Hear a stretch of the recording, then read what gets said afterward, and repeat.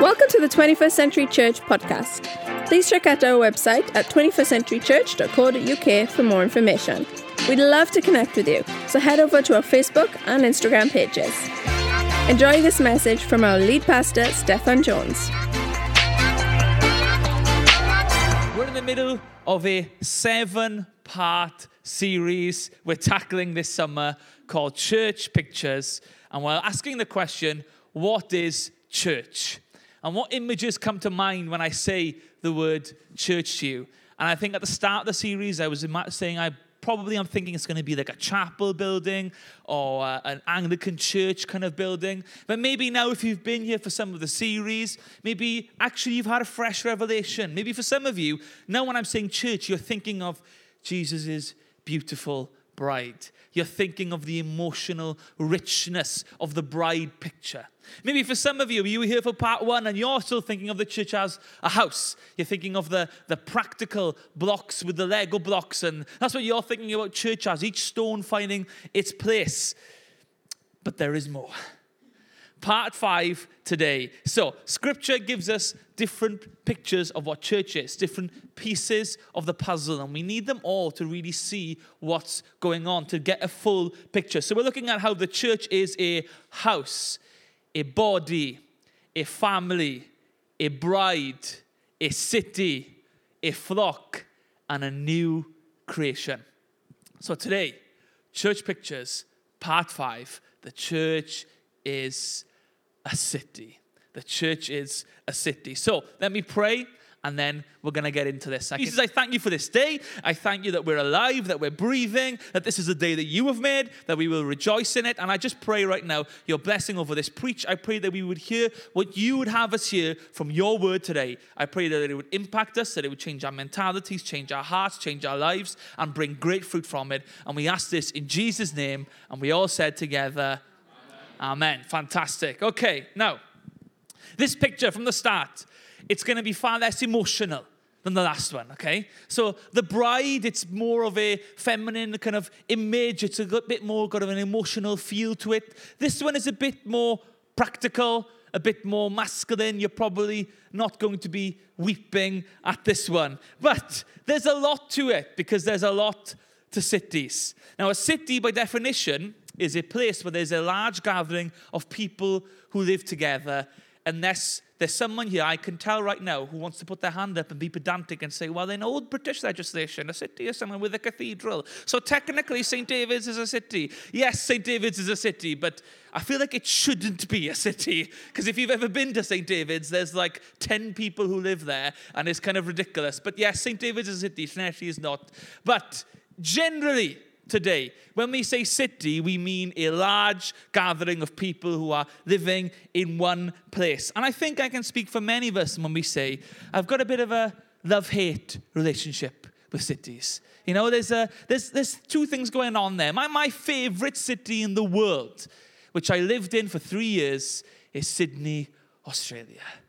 I love Sydney. It was an amazing place to live. It has a beautiful climate. It's got lovely beaches. It's got the harbour views everywhere. It's got the touristy stuff. So you've got the bridge and all of that stuff and the Sydney Opera House. But you've also kind of got nice food areas. Everything's of a high standard. The trains are double-decker. Weird, but I like it. It's got lots of fun things about it. It's well-governed. It's quite safe. It's got Hillsong Church in it. There's lots of amazing things about Sydney. Yet at the same time, there were some things I hated about living in Sydney. It was so busy. Trying to drive, even in the suburbs, in rush hour, was a nightmare. One time when I lived in the suburbs, I decided to drive into the city centre, and I wanted to drive over the Sydney Harbour Bridge. But somehow, in the 10-lane chaos leading up to it, I ended up in a tunnel under the harbour. Don't really know how I got there, but I kind of got there in the end, but it was so stressful.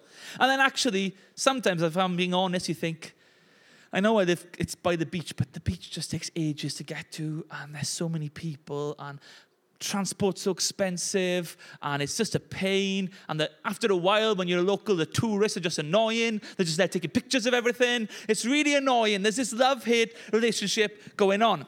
And I'm guessing we've all had this experience, right? Welsh people in London, this is what happens, right? We know this. I mean, it's amazing. We see the sights. We see Buckingham Palace and Houses of Parliament and all those things. But at the same time, we can't help but moan. Oh, it's so busy. It's so busy. Oh, the tube, oh, it's so busy. There's so many people there.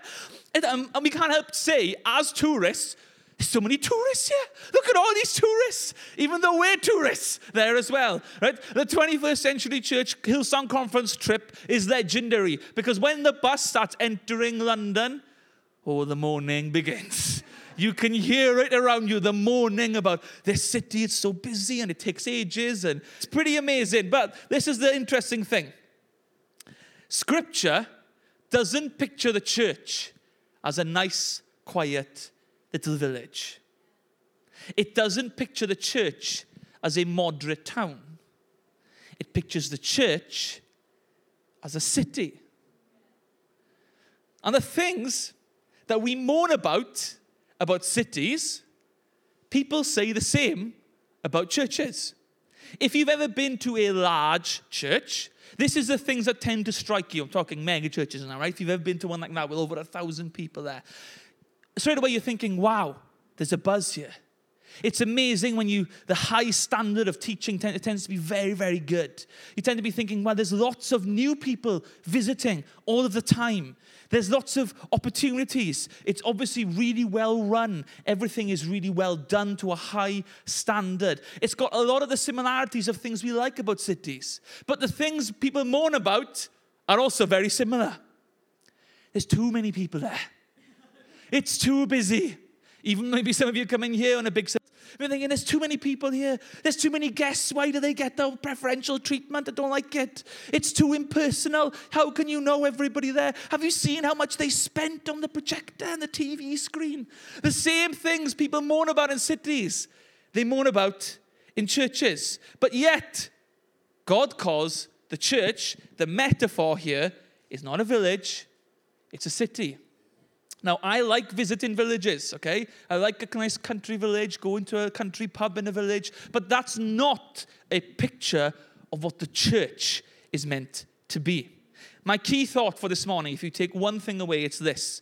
The church is a city, not a village. The church is a city, not a village. And we need a city mentality when it comes to church, not a village mentality. And for those of us living here in Trinity, which isn't a city, we need this message all the more. So, before I get into applications, we're going to cover briefly the scriptural story of the city. So, we're going to kind of see where this idea comes from. Stephen Matthew, in his book, Building Church, notes this. Wherever God dwelt, around him developed a God-centered community, which became an expression of his life. Here are people living under his benevolent rule, a distinct, ordered society, which was so observably blessed that nations would look on and say, and then he quotes Isaiah 2 verse 3, "Come, let us go up to the mountain of the Lord, to the temple of the God of Jacob. He will teach us his ways, so that we may walk in his paths. The law will go out from Zion." Everybody say Zion. Zion. The word of the Lord from Jerusalem. Everybody say Jerusalem. So, what's going on there? What's happening? So the law of the Lord, that's kind of a word for the Torah that's going on there. So God's teaching and God's word is going to be going out from Zion and Jerusalem. Are those two separate places? What's going on? What is that? Well, actually, they're the same place. Two names for the same place. Why Zion? What's that about? Well, Old Testament expert John Goldingay puts it like this. Zion is a more religious name. So for Jerusalem, a designation of the city that focuses on its being the place where Yahweh dwells and is worshipped. So we see here that Zion, Jerusalem, is God's city. And to that city, the peoples of the earth would flock. His teaching would go forth to the nations. From the city, God's word would go out. Now, the book of Nehemiah It's a great book for church builders. He's about rebuilding the ruined walls of Jerusalem. And we read that after it was done and the people move in, we read they live in Jerusalem, Nehemiah 11 verse 1, the holy city.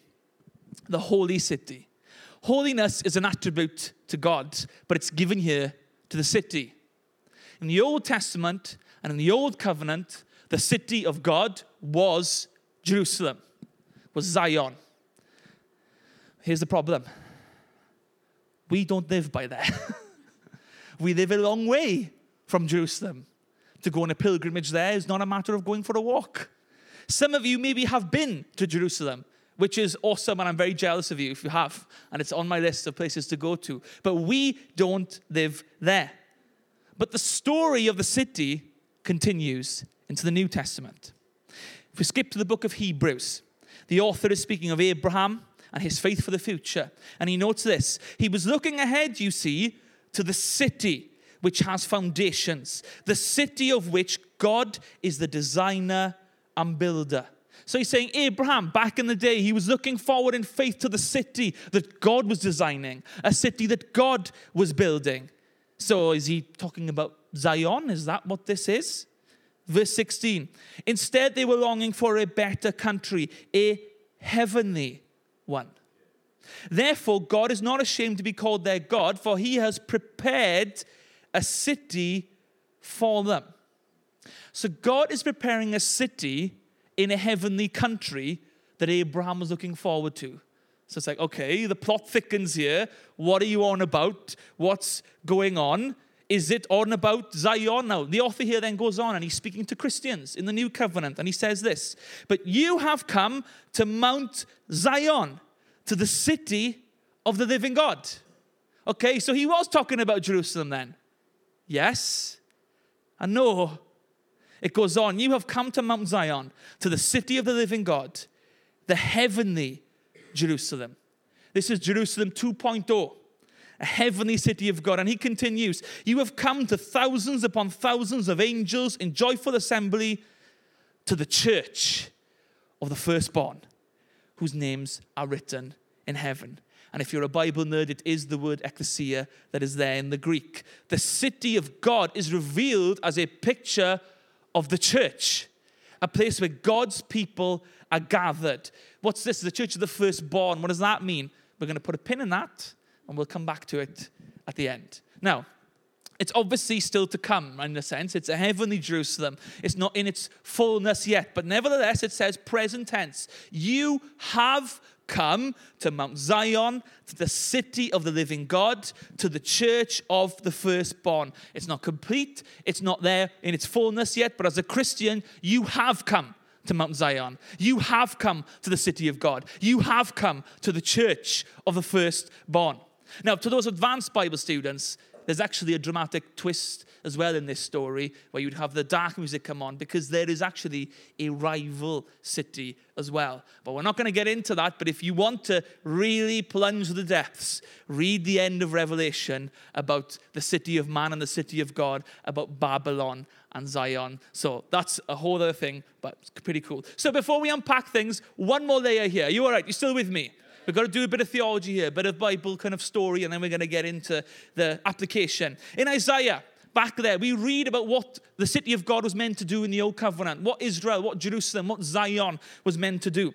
And we read in Isaiah 49, verse 6, I will also make you a light for the Gentiles, that my salvation may reach to the ends of the earth. That's what God's people were meant to do. They were meant to be such an example of what it meant to be God's people, that God's salvation plan would flood to the ends of the earth. But if you know the story, you know that they failed. They failed badly. And so Israel's Messiah, who summed up these promises, came instead to fulfill them, and he did not fail. And this is what he said to his people, citizens of his kingdom. You are the light of the world. A city set on a hill cannot be hidden. Sermon on the Mount. Jesus is saying to us, you are to be a city on a hill that the world cannot ignore, whose light shines and drives the darkness away. The church is a city, not a village. The church is a city, not a village. Okay, the Bible kind of unpacking is done, all right? Breathe out. We're all good. We're there. Okay, we made it this far. Now I'm going to break my own rules here, and I'm going to give you 5 practical points, okay, to go from there. But you should be grateful because I actually had 7, so I've cut 2 out because I went on too long, and we might cut some more out as we go, but I'm going to whiz through, okay? More practical, less emotional, no weeping really. But what can we apply from this image? Well, the first thing is this. A city is large, and a village is small. A city is large and a village is small. I remember a few years ago, me and some of the boys, we went to the Dallas and the Dallas-Fort Worth area. It's one of the largest metropolitan areas in America. If you've ever been there, it is bewildering for us from here because it's all flat. And they don't believe in roundabouts in America. So you have these basically like motorways going everywhere. But imagine approaching Trustra roundabout. Instead of being a roundabout, there's just a flyover going in every direction. And imagine that all the time. And if you miss one, you are totally lost. And it is just mental. So there we were in our pickup truck, cowboy hats in, trying to blend in with the locals. So country music on. And then we went to the greatest, not the greatest, but the largest attended WrestleMania in history as we went to the Dallas Cowboys Arena where over 100,000 people were in attendance to watch people pretend to fight in pants. It was quite something. And in that place was just an incredible spectacle. I've never seen a crowd that big with my own eyes before. But it is nothing compared to the church. Maybe you don't know this if you're new to church or new to Christianity and you've only heard what the UK media have to say. But the church is the largest organization on the face of the earth today. Nothing compares to the hugeness of the church. The church exists in every country in the world where it's legal and where it's not. The church is of a figure, we're talking in the billions. The church is growing in most of the world. The church is this unstoppable movement that is like nothing else on the face of the earth. The church is large. In this country, I think the media want us to downplay it, that the church is small. But that's to take a very British island mentality to it, rather than looking at the world where the church is huge. In contrast, a village is small and cozy and safe, and you know everybody by name. But that's not the picture of the global church. That's not the reality of the global church. Now, in the text itself here in Hebrews, there's a suggestion of hugeness and a buzz. You've come to thousands upon thousands of angels. That's the angels in joyful assembly. There's a buzz there. N.T. Wright, in his commentary in Hebrews, notes, the city is so full of exciting and welcoming features that we ought to find it bewildering and overwhelming. It's meant to be slightly overwhelming. That's why it's good to go to Hillsong Conference, by the way. You should have that overwhelming experience of the size of the church, even though that's a drop in the ocean compared to the real size of it.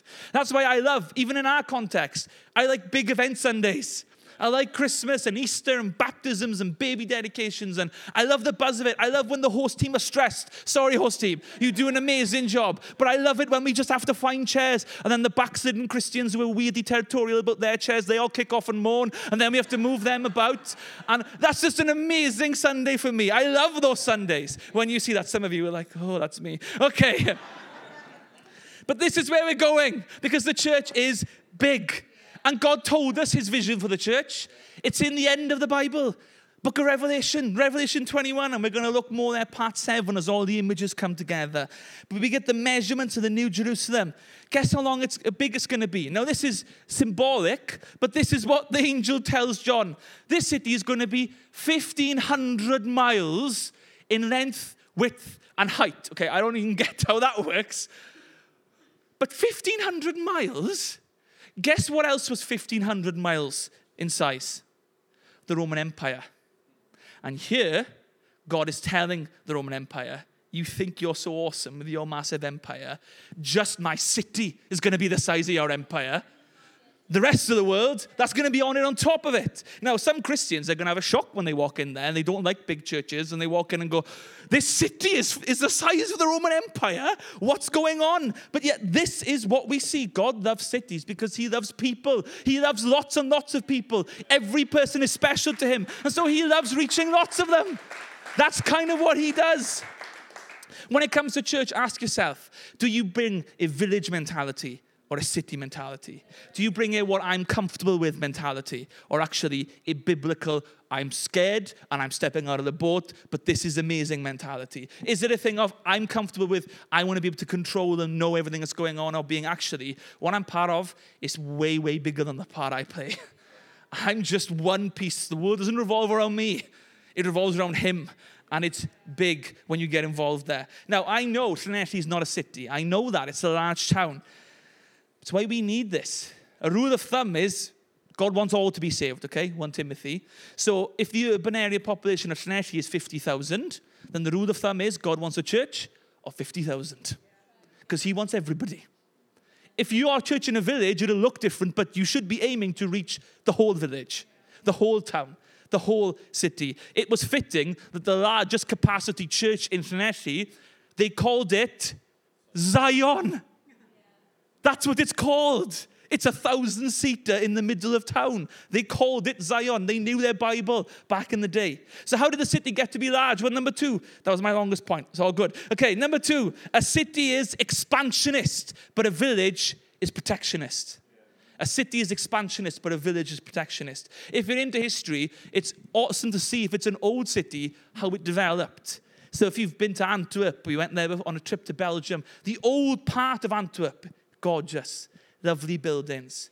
The new part, though, you can see where it just became a massive industrial port. Not so nice to visit as a tourist. Even in London, the city of London is a city within a city. So the city of London is the oldest part, and then the rest of it kind of converge around. Even in Llanelli started with an Iron Age settlements in Park Howard.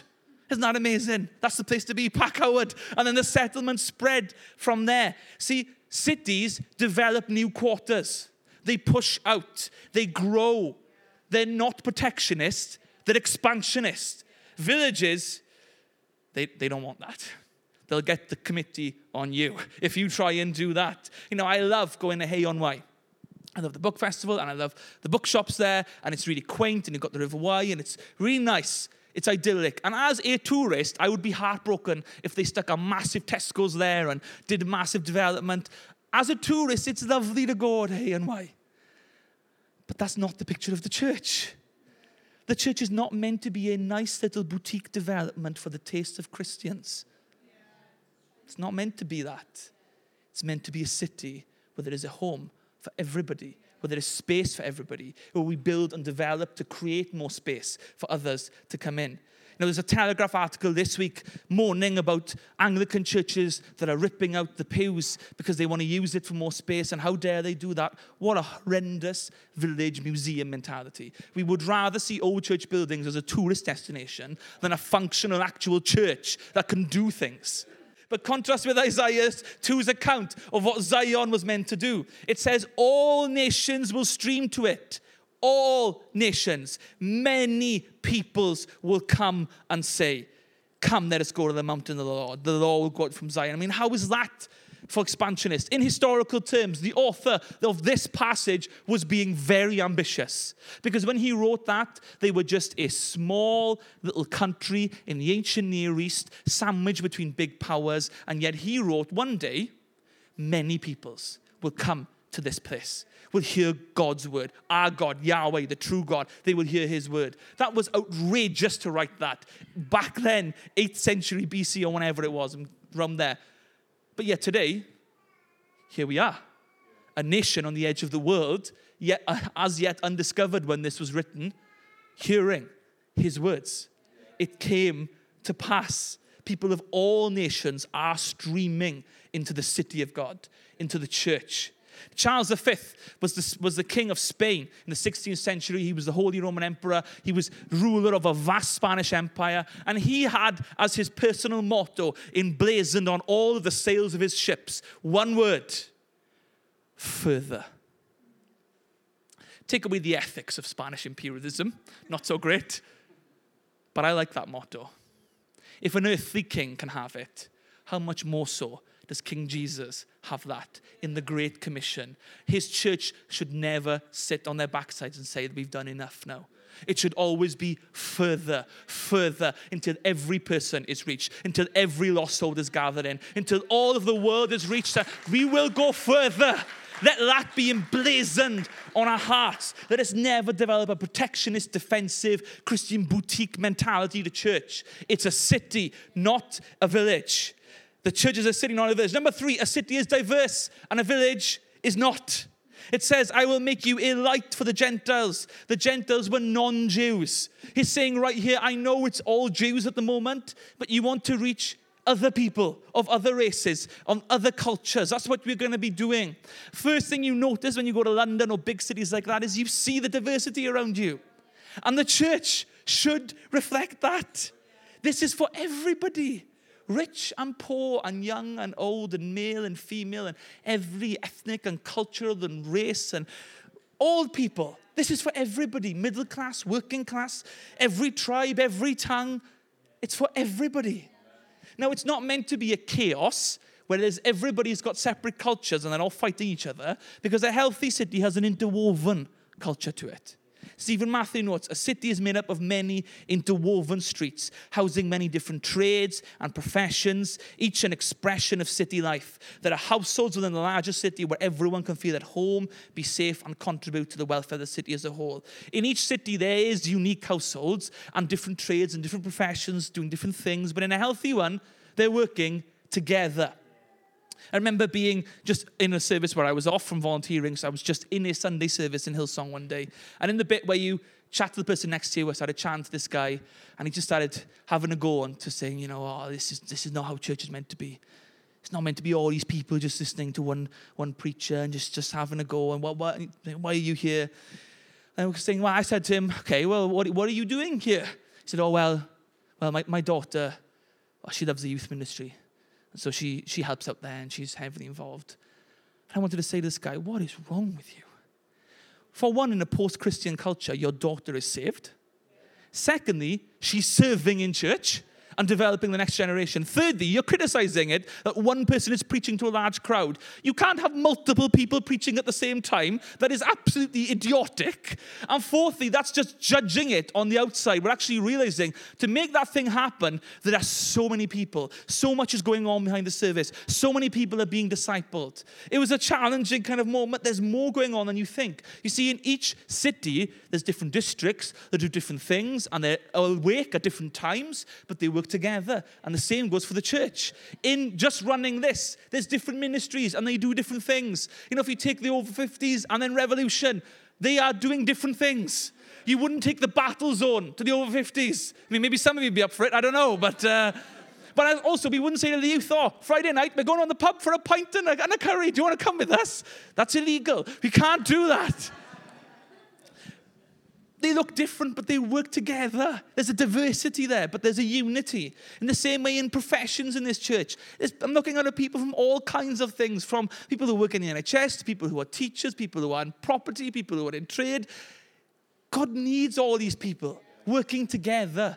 There is unity in this diversity. See, a city is diverse, a village just isn't. Number 4, a city has defenses, a village is defenseless. Very quickly, but you know the point. If you're a Lord of the Rings fan, when Saruman comes with his Uruk-hai and they come to invade the plains of Rohan, the images is of the villagers because they're defenseless. The villagers are just running, and where are they running to? The city, the fortress. That's where there is safety. In the ancient world, cities were defined by something. Walls. A city had walls. So the people inside had safety and protection. The people outside had less. That's why the book of Nehemiah is so important, because Nehemiah is saying we have to rebuild the walls.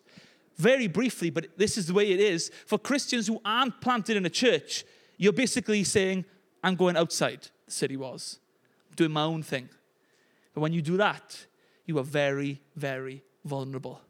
You leave yourself open to the enemy, to the world, because it's just you. Whereas in the city, The walls are there. This is the city of the living God. Read the Psalms. He is the rock of Zion. He is our shelter. He is our protection. This is to be a place of protection and safety and goodness and healing and peace and joy for all of us here. The city has defenses.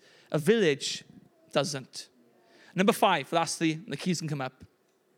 A city visibly seeks to attract.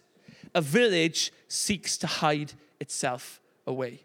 A city visibly seeks to attract, a village seeks to hide itself away. Matthew 5 verse 14, you are the light of the world. A city set on a hill cannot be hidden. Jerusalem was a city set on a hill, by the way. And so Jesus is saying you are to be a city set on a hill that cannot be ignored, that cannot be overlooked, that is visible to everybody around you. Now, for us internationally, we know what this process feels like, but from the other side. We know what it's like to experience what they call the brain drain. We know what it's like to lose many of our young people because they want to go for more opportunities, and the opportunities are where? They're in Cardiff, they're in London, they're in the cities. And we know as a church that we've sometimes flipped the process because some people have stayed or they've wanted to come back because they like this church. And so they've kind of come back towards Llanelli. In comparison, villages hide themselves away. They don't want a lot of people to come along and mess things up.